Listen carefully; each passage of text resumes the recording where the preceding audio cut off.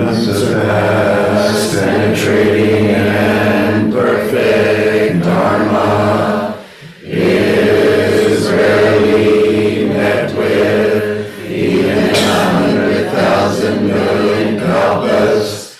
Having it to see and listen to remember and accept, I vow to taste the truth of the Tathagata's words. Good morning, good afternoon, and good evening, everybody, here in the Zendo and online, wherever you happen to be. Today is an opportunity to hear from our old Dharma brother, recently returned from China, Genjo Raul Moncayo. Genjo started practicing in Paris back in the 70s and came to Berkeley and landed on Dwight Way, Berkeley Zendo's original home, and then came along here to Russell Street and practiced over 40 years before establishing his own practice place, Blue Mountain Zendo in El Cerrito.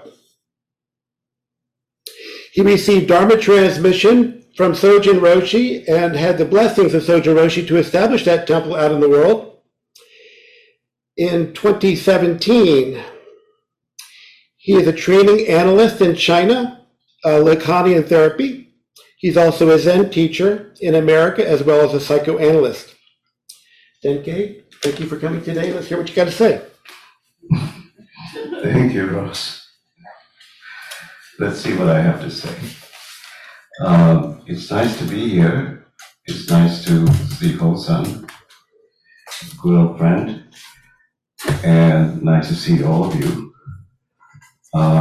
And some new faces too, which is nice to see people coming into practice. So I'm going to talk about this trip to China. I mean, it started maybe 6 years ago while I was still here. I had a couple of students in China. And they both were Lacanian students and Zen students. And so for the Zen part, we studied the Platform Sutra in Chinese and in English. And they taught me Chinese, and I've been learning Chinese. I studied for 2 years, which just gave me enough to start a conversation, but not really continue it or finish it.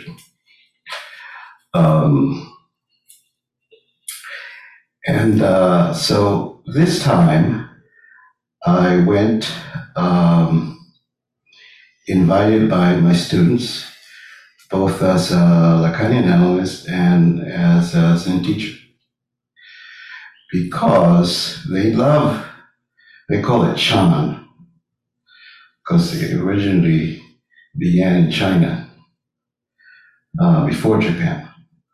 And the head of Soto Shu, which is our school of Zen,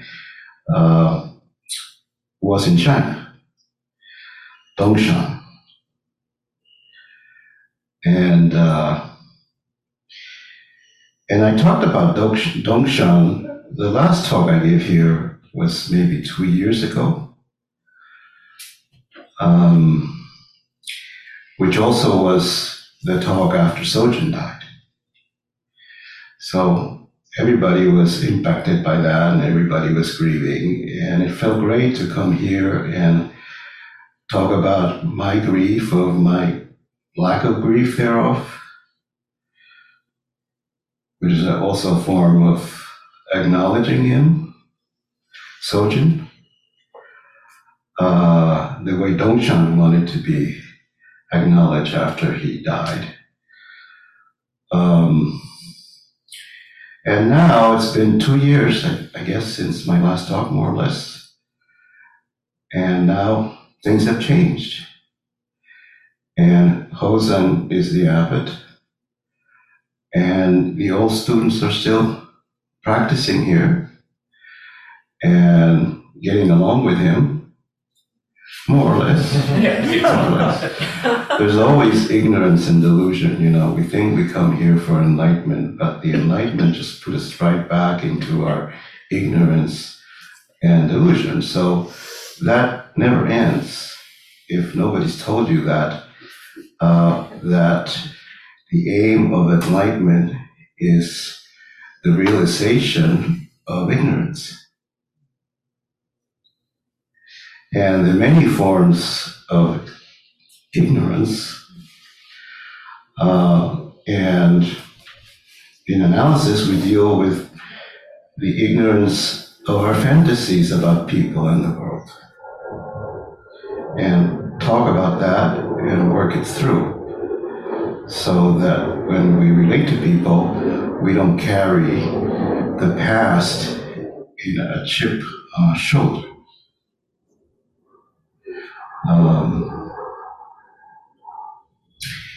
So I stayed for 2 months, and I was in 3 cities, in Shanghai, Chengdu, and Nanjing. Chengdu is closest to Tibet. And you can go to Tibet because it's China now. And that's a kind of controversial thing, because Dalai Lama escaped and there was a brief war, which the Tibetans were totally unmatched because they didn't have an army, and they didn't have really a secular state. And many of the needs of the people weren't cared for. So the Chinese did what they always do, which they go in and they build bridges, and they build roads, and they build hospitals, and all of that. So, but they're preserving Tibetan and Chinese and Tibetan culture and Tibetan language. And they have a copy practice and a substitute for the Dalai Lama. And the copy practice is probably not genuine the way that the old practice was, but China has adopted, officially the Communist Party adopted Buddhism as a religion for the country. And the reason they did that was because they wanted to help the Chan priests, the few there are, they're mostly Mahayana Buddhists. That's the main form of Buddhism now.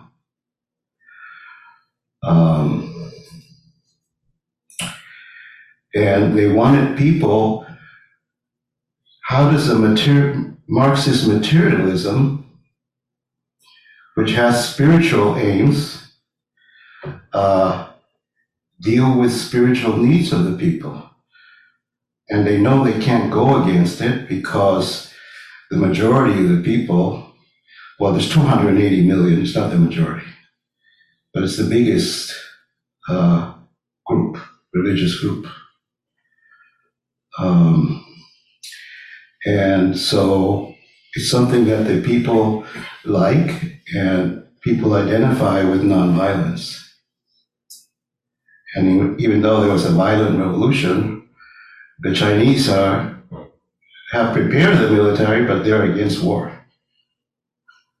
And they always contrast the US has gotten all these wars over the years, and they never have.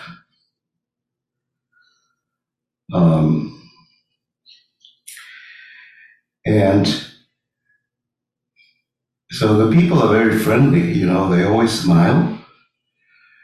They seem to be happy.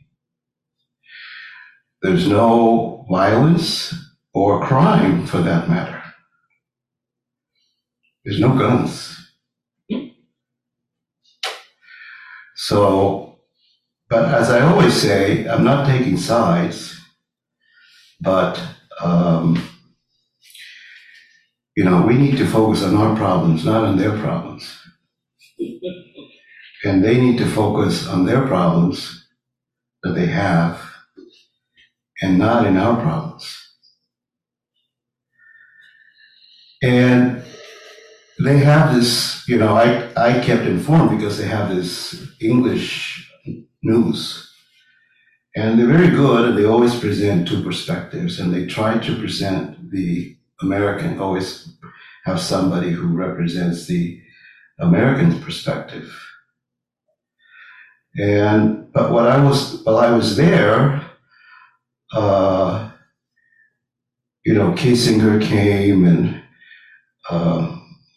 the Secretary of State and Treasury of State, and they all very well received and well spoken of in the news. So it looks like the two biggest countries and the two most powerful countries are not in a war coalition. I don't know what happens. It's, the Republicans get on power, but they initially, Kissinger was Nixon. It was Nixon's idea. So it was a Republican idea to open up to China. And you see all these American businesses there. I ate porridge, the same porridge that we have here for breakfast, we used to have here for breakfast, at Kentucky Fried Chicken. So they give this Chinese flair. So the other city, Nanjing, well, Shanghai is the most western of cities, and where a lot of foreigners live, although I didn't see too many. And that's where, they provided some refuge to refugees of the Holocaust, and our tribe family was there, and I went to the house where they lived. Our tribe and his family.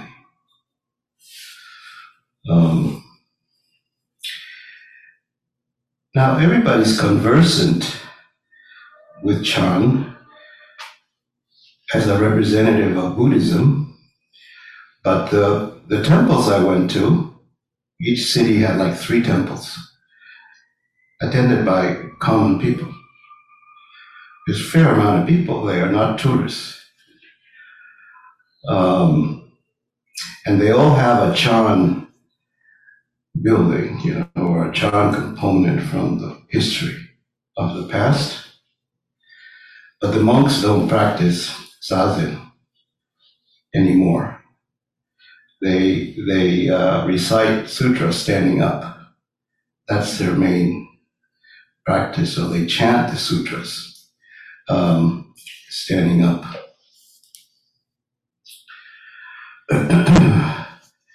And Buddha is worshipped as a Metta Buddha,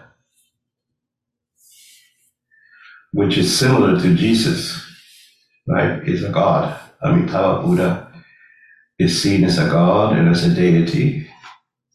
And people go ask for favors, like they go to church or synagogue, asking for things for them or their family, their loved one.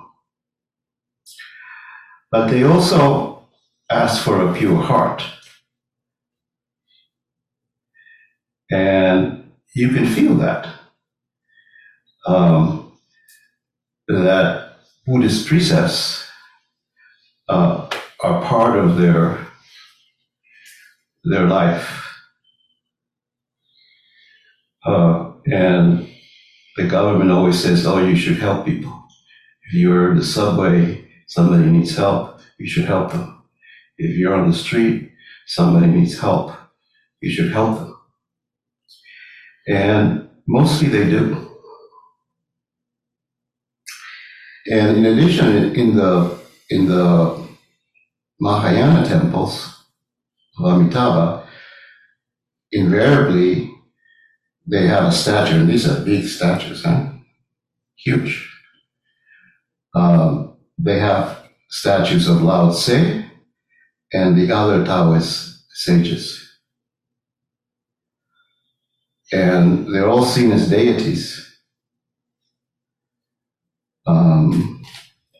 Even though these are deities that gave people precepts. precepts to live by. And, people can go wherever they want to. There's no police. I thought there was going to be police in the streets and kind of watching. You're a foreigner, you're not Asian. Somebody told me, they're going to be watching you. But nobody did.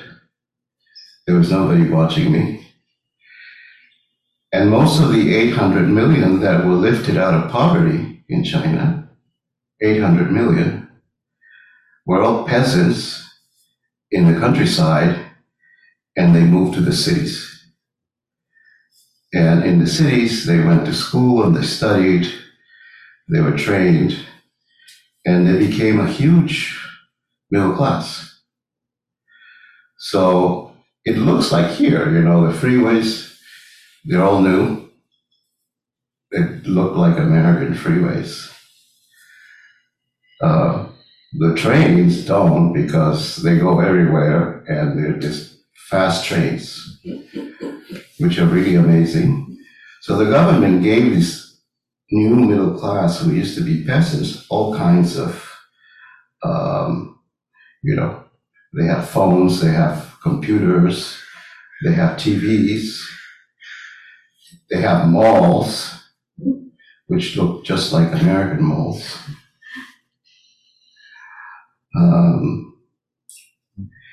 And they're building all these new electrical cars. The Tesla's there as a factory in Shanghai, but they're building all these new Chinese electrical cars, which are better looking than Tesla, the Tesla car.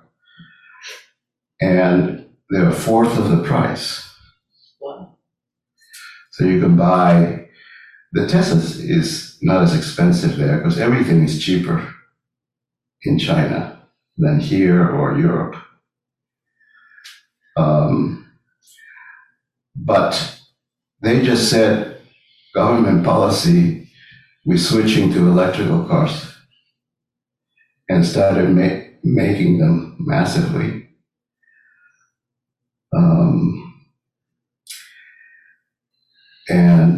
And cheap. And because there's no political opposition, they're getting everybody off their gas cars and giving them facilities to buy electrical cars. They don't have problems with, they solve their problems with pollution, air pollution.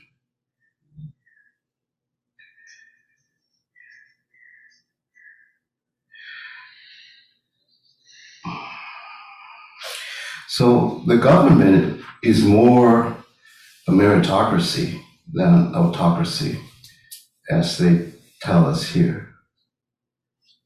That is an autocracy. In fact, the people voted into the party, they start at the village level, and there they just compete in open elections. Once the leaders in the villages are selected, then they come into the party, and then they have to prove themselves. So Xi Jinping was one of the ones responsible for large areas of China being developed. So people are very thankful to him. And of course, there's always some political machinations behind the scenes.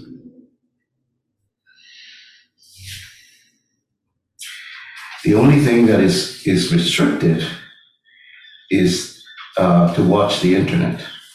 You can't watch the outside internet. There's a firewall. And so the Chinese are not able to see news from the outside. But most of the news, the ones I watched in English, were reported, but I couldn't communicate with here over the internet, so I couldn't use Gmail. The only thing that worked was texting. And Hopefully for that. so I texted Ross. I always took pictures of the temples and texted Ross and showed it to them, but that was the extent of my communication with America.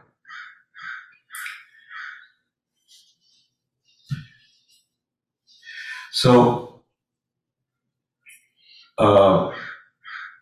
we're studying Dogen's Genjo Koan at Bluemont. And Suzuki Roshi, in his commentary on the Genjo Koan, said that in China, Buddhists established new precepts. Because in India, the precepts originated first when there were problems in the Sangha. There weren't any precepts first. Then when problems, conflicts started affecting the community, then they developed precepts. So it's not the other way around. Because precepts is for how you live your life, how you acknowledge your delusions, and how you try to make life a little better.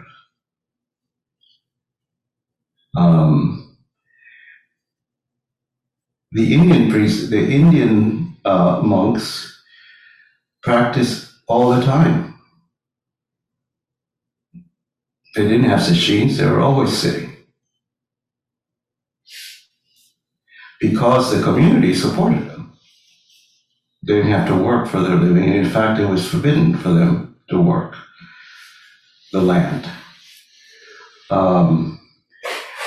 But the Chinese Buddhists didn't do that and couldn't do that because the people wouldn't support them. So they had to support themselves. And the way they supported themselves was through the way of precepts, of how to work, the right way to work, the right way to relate to other people.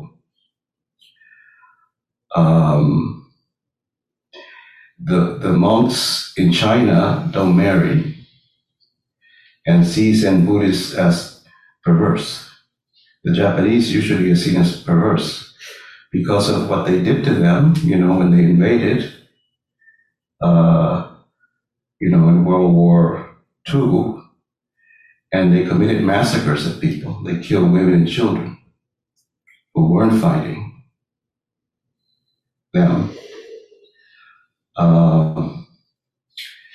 And so, on the other hand, they respect them because Japan developed very quickly.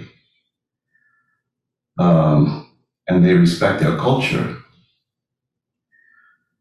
But they see these Zen teachers being allowed to marry in Japan as a perversion of the Dharma, as a corruption of the Dharma.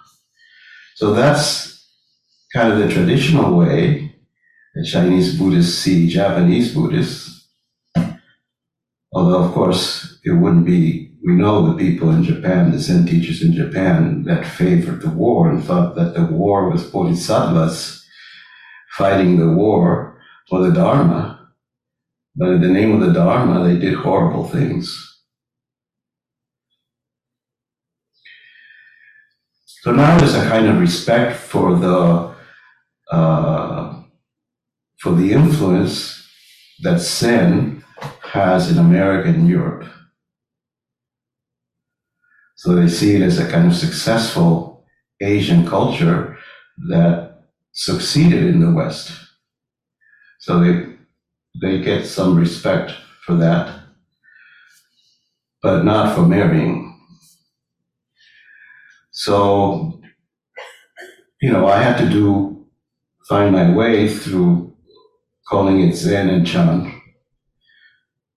But the last book I wrote, not the last one, but a recent book that I wrote on Lacan and Chan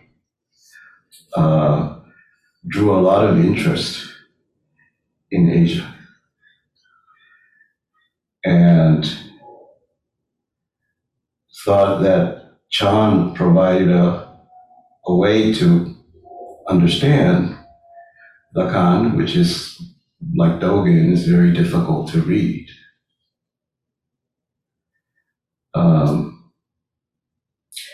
because he doesn't make arguments, he's writing, is poetic writing rather than rational argumentation. And the way I deal with comparison, because Suzuki Roshi said that, in Zen we shouldn't compare. That's the drawback of the intellect, that we're always comparing Zen with everything else. So he discouraged us from comparing. Zen is a thing in itself, and psychoanalysis is a thing in itself. But the way I approach it is in terms of similarities and differences. And I also say that Zen is for general discontent. So suffering can be divided into general discontent and clinical discontent. So we deal with the general discontent, but when somebody comes to us with clear clinical symptoms, we refer them to a mental health specialist. This is what we should do here, too, or what we established doing here some years ago.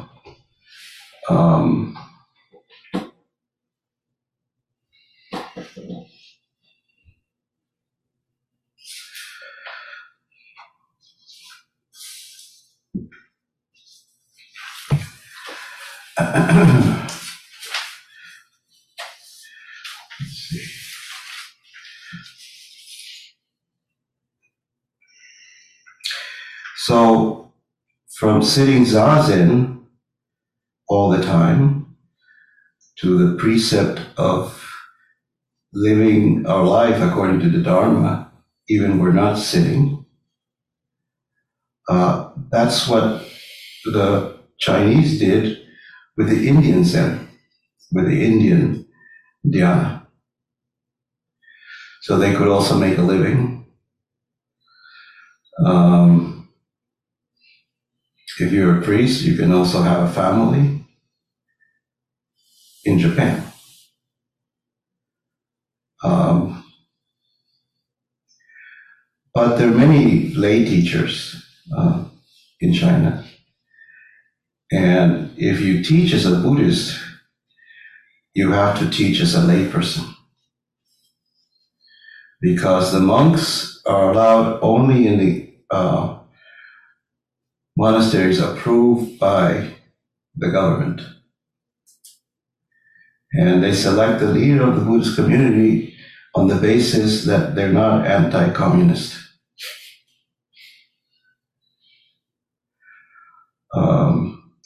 So the society is pretty controlled. So I didn't visit those monasteries, just the city temples. So we have precepts, but zazen is also a practice of realization. It's not just how to live a moral life, it's the values of enlightenment, with realization at the center. And realization is a form of understanding, but it's not our understanding. The understanding comes to us, and comes from us, but comes from the ancestors, which we repeat and realize.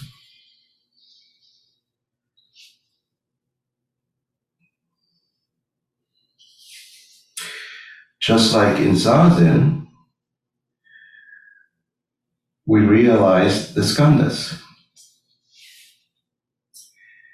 And this is a kind of psychology. So Chan is in Mahayana is very psychologically oriented.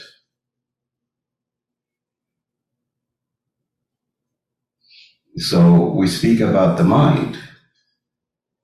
We don't speak about the soul.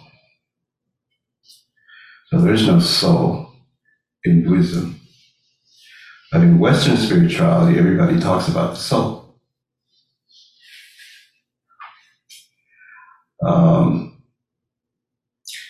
The soul is sort of like being spirited.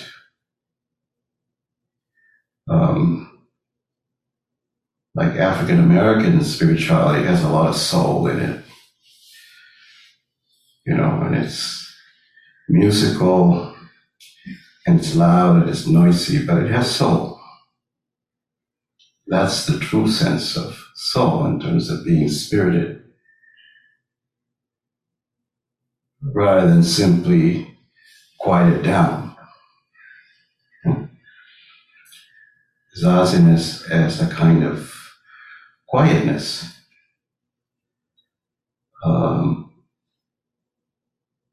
But sometimes the Dharma has to be expressed in joy too. And they have many melodies, The Heart Sutra has many melodies in China. And they're not monotonic.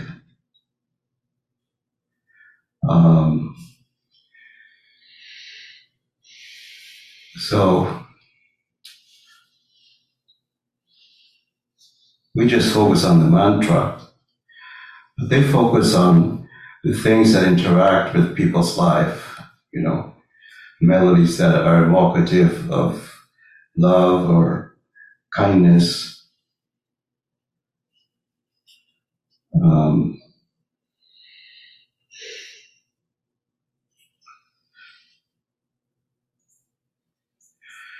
So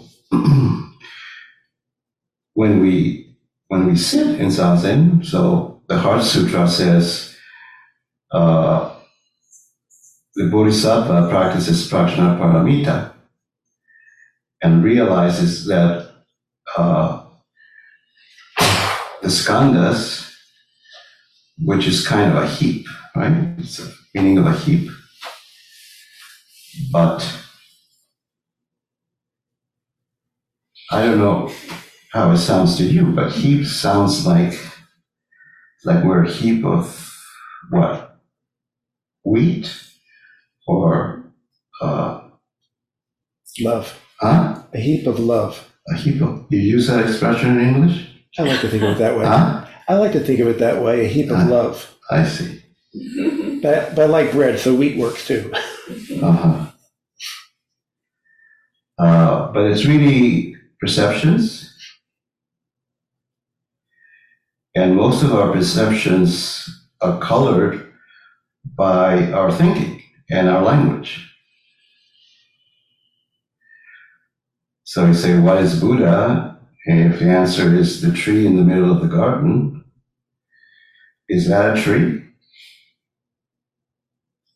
The way we use language to perceive and describe a tree? No, the tree is the thing in itself, beyond language. But we have to perceive that directly. And so meditation quiets the compulsive thinking in our mind,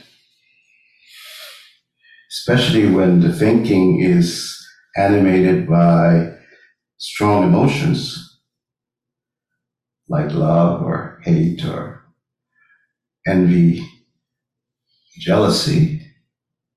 That results in perceptions that create conflicts among the Sangha.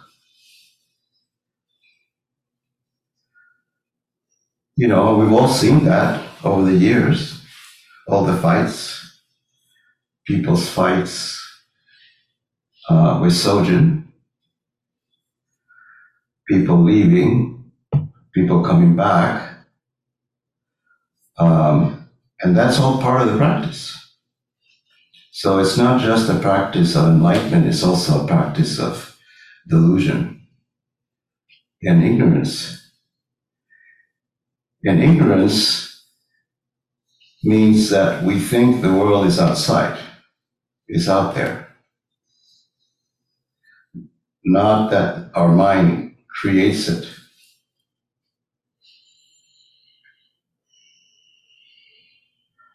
So that's the basic definition of ignorance, that we ignore how we construct the world in our own mind.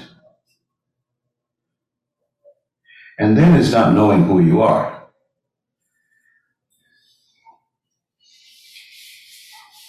But when we don't know who we are, then we're truly ourselves at that moment.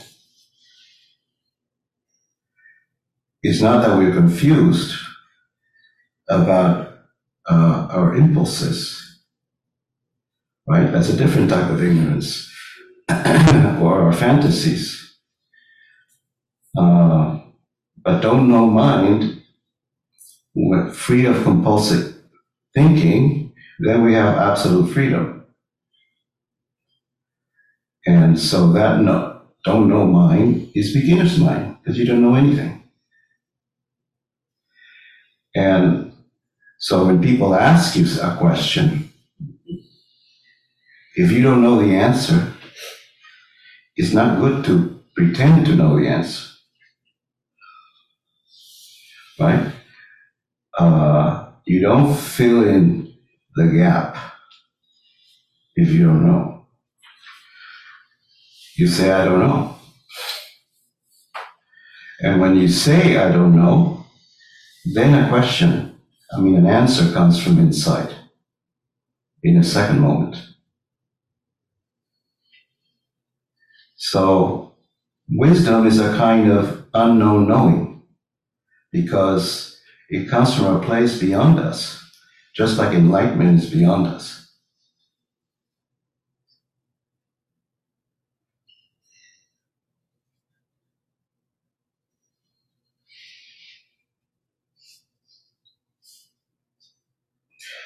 And then if we can sit without a concept of self, which is always coming up,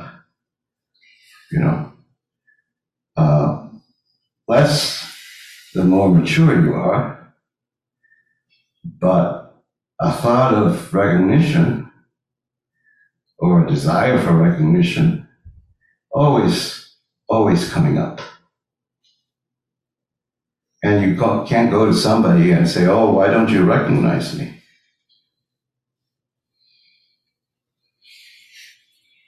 I mean, you could if you wanted to have a serious conversation with somebody. But that recognition is never granted. It's a kind of misrecognition. When you want your ego recognized, and sometimes we can't tell that it's our ego who wants the recognition, it's never satisfying, because it means we're not recognizing something within ourselves.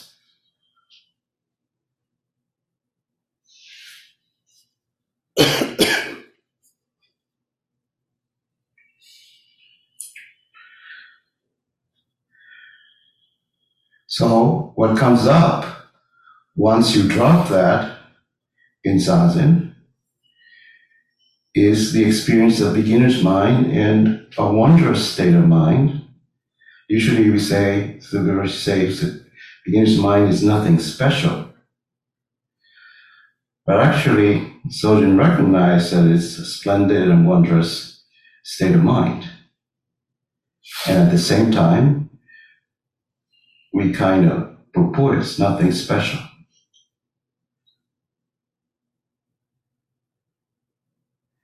So, and we don't pursue the wondrous state of mind. So over time, as we dropped our delusions,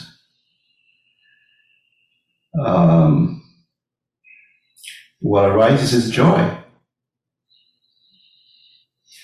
And we practice because this is a joyous practice. The realization in Zazen should make us joyous. Of course, we're not always joyous. I mean, sometimes we have to be sad. But then that becomes a cultivation of the joy. Once the object of loss is let go.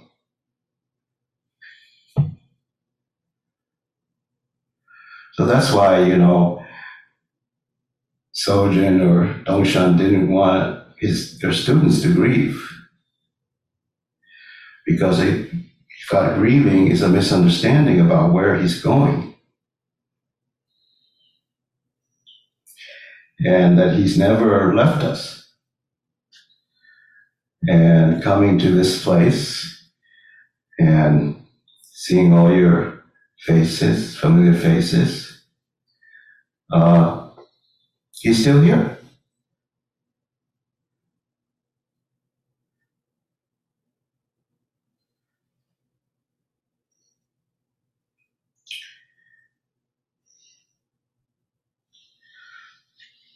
How are we doing with time? It's 5 after. We go to about 11:15 or so. Okay, so we have another 15 minutes? About 10 to 15 minutes, yeah. We allow for questions or just continue delivery. So, Shushuki Roshi, in his commentary of the Genjo Koan, I'm going to read a paragraph, says, the secret of all the teachings of Buddhism is how to live in each moment. So the moment has precedence over how to practice Zazen. Because you live in the moment whether you're sitting or you're not sitting. And where is your mind in the moment? Right? So we practice to live each moment like we practice Zazen. How to obtain absolute freedom moment after moment. So we should feel free rather than afflicted.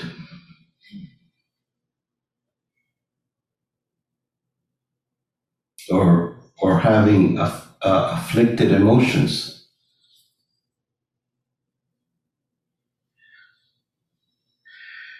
Moment after moment, we exist in interdependency with past and future and all existence.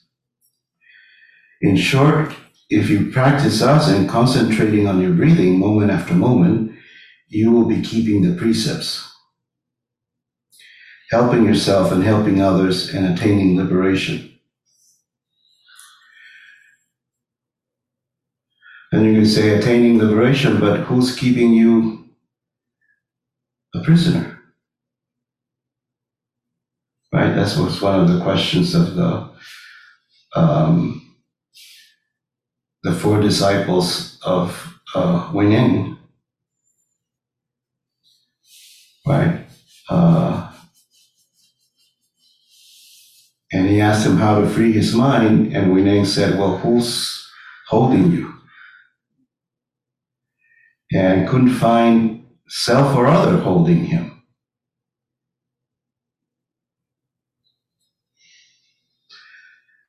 So attaining liberation includes that koan. We do not aim for or emphasize some particular state of mind or some particular teaching, because the teaching has to manifest in the truth of the practice. If the teaching doesn't manifest in the truth of the practice and how we practice with each other, then that's not a real teaching. It's just, that's the intellectual understanding.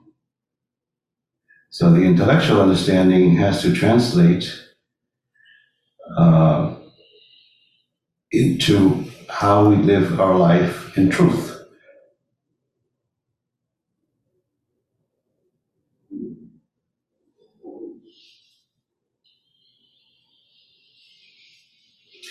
Rather, we emphasize how we understand and how we bring the truth into practice. This practice does not mean some particular practice only. When we say Zen, Zen includes all the activity of our life. So that's what we do, here and in Zen. We sit, we do walking meditation, we do meditation outside, then we have work period. We used to have 3 meals also, an open period. So many different variations of the form.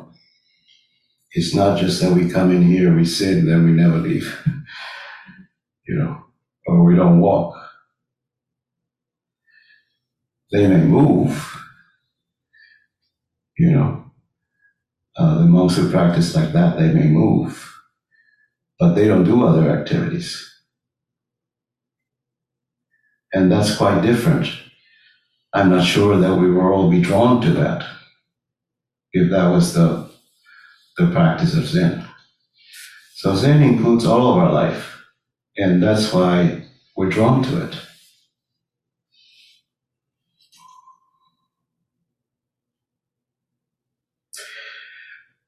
This way, Buddhist philosophy was actualized in Zen practice. The oneness of Zazen practice as everyday activity was brought to society. The brought to society is what you feel in China. I felt Chinese in China, even though I could speak Chinese well. The sensitivity was there. So the Chan has been brought to the general society.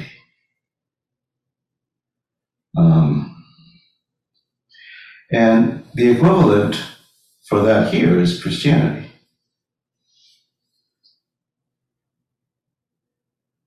But Buddha is not God, although in the 3 bodies of the Buddha, the Dharmakaya is like God. And enlightenment is beyond us, and it's beyond our understanding. So we can get there, but not through our own understanding.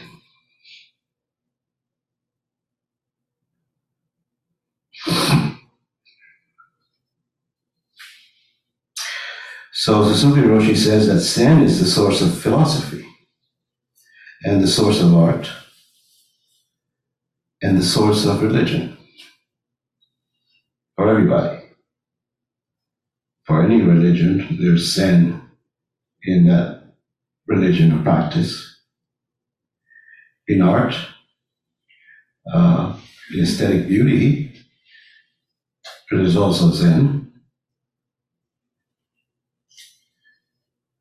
So it's part of our life, part of our ordinary life. Okay, excuse me, in the few minutes remaining, would you care to field a couple questions? Oh, I thought when I ended it was when the question started. Well, it depends when you end. We do have it, yeah.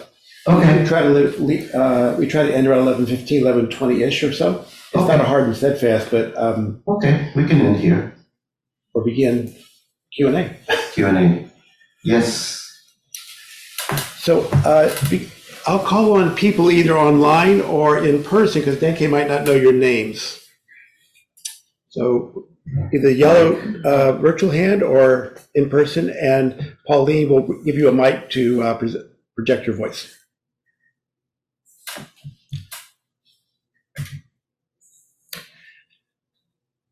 No, I forgot your name. Mike McVeigh. Yeah. It's good to see you here, Nick. Huh? It's good to see you here. You said something about grief and grief based on misunderstanding. I get a sense there's a lot of failure to grieve that's based on a much more profound ignorance than people who are grieving based upon misunderstanding. Right. Well, it's a psychological understanding of grief. That people have to do grief because otherwise they get depressed. And then it becomes a clinical form of suffering. Mm-hmm. But somehow we have to hold those two. You know, that we have to grieve. I remember when my mother died, when she died right there, I started crying uncontrollably. Yeah. And the doctors and the Christian priest and my uncle and who not started saying, "Oh, shut up, why are you crying like that?" You know? And I just cried like a child who had lost his mother. But then it was gone. There was no grief, and I felt this incredible kind of closeness with my mother that anytime now I can invoke her if I need her presence or her counsel. Of course, what dies is they don't admonish you anymore. They don't punish you anymore. You know, so it's just love and acceptance. But I imagine that because you reach a certain kind of maturity where you can do that. So I experienced both things. And with Sojin, it was a similar thing. You know, at first, you know, there was the grief, and then there was no grief anymore. And he also feels very close to me now. So both things are important, you know. The true outburst, spontaneous grief, and the joy in the absence of grief with regard to the loved one. And the Zen tradition embodies that, where Western psychological tradition embodies the other one. Because they've learned more about the mind and mental health and mental disorders and whatnot. So they know how to tell you how to do it.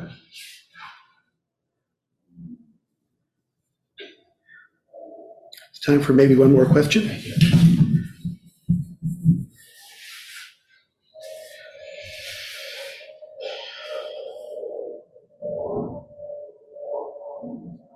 I wonder, there's a question. Susan Marvin's the last Susan, question. Please. Thank you, Raul. Is there anything that you return to? Bring your mic closer to me. Is there anything that you return to here in practice that you didn't find practicing with students in China? Yeah, because they don't sit very much. So for 2 months, I didn't have my regular schedule. And I really missed that. So when I got back, it was really enjoyable, not only to be back home, but to be able to go back to the schedule that James had been keeping very well. Thank you. Okay.